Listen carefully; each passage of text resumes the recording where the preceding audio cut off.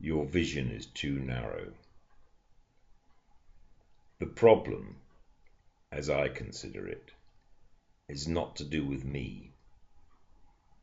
It really is to do with you and the narrow world you see.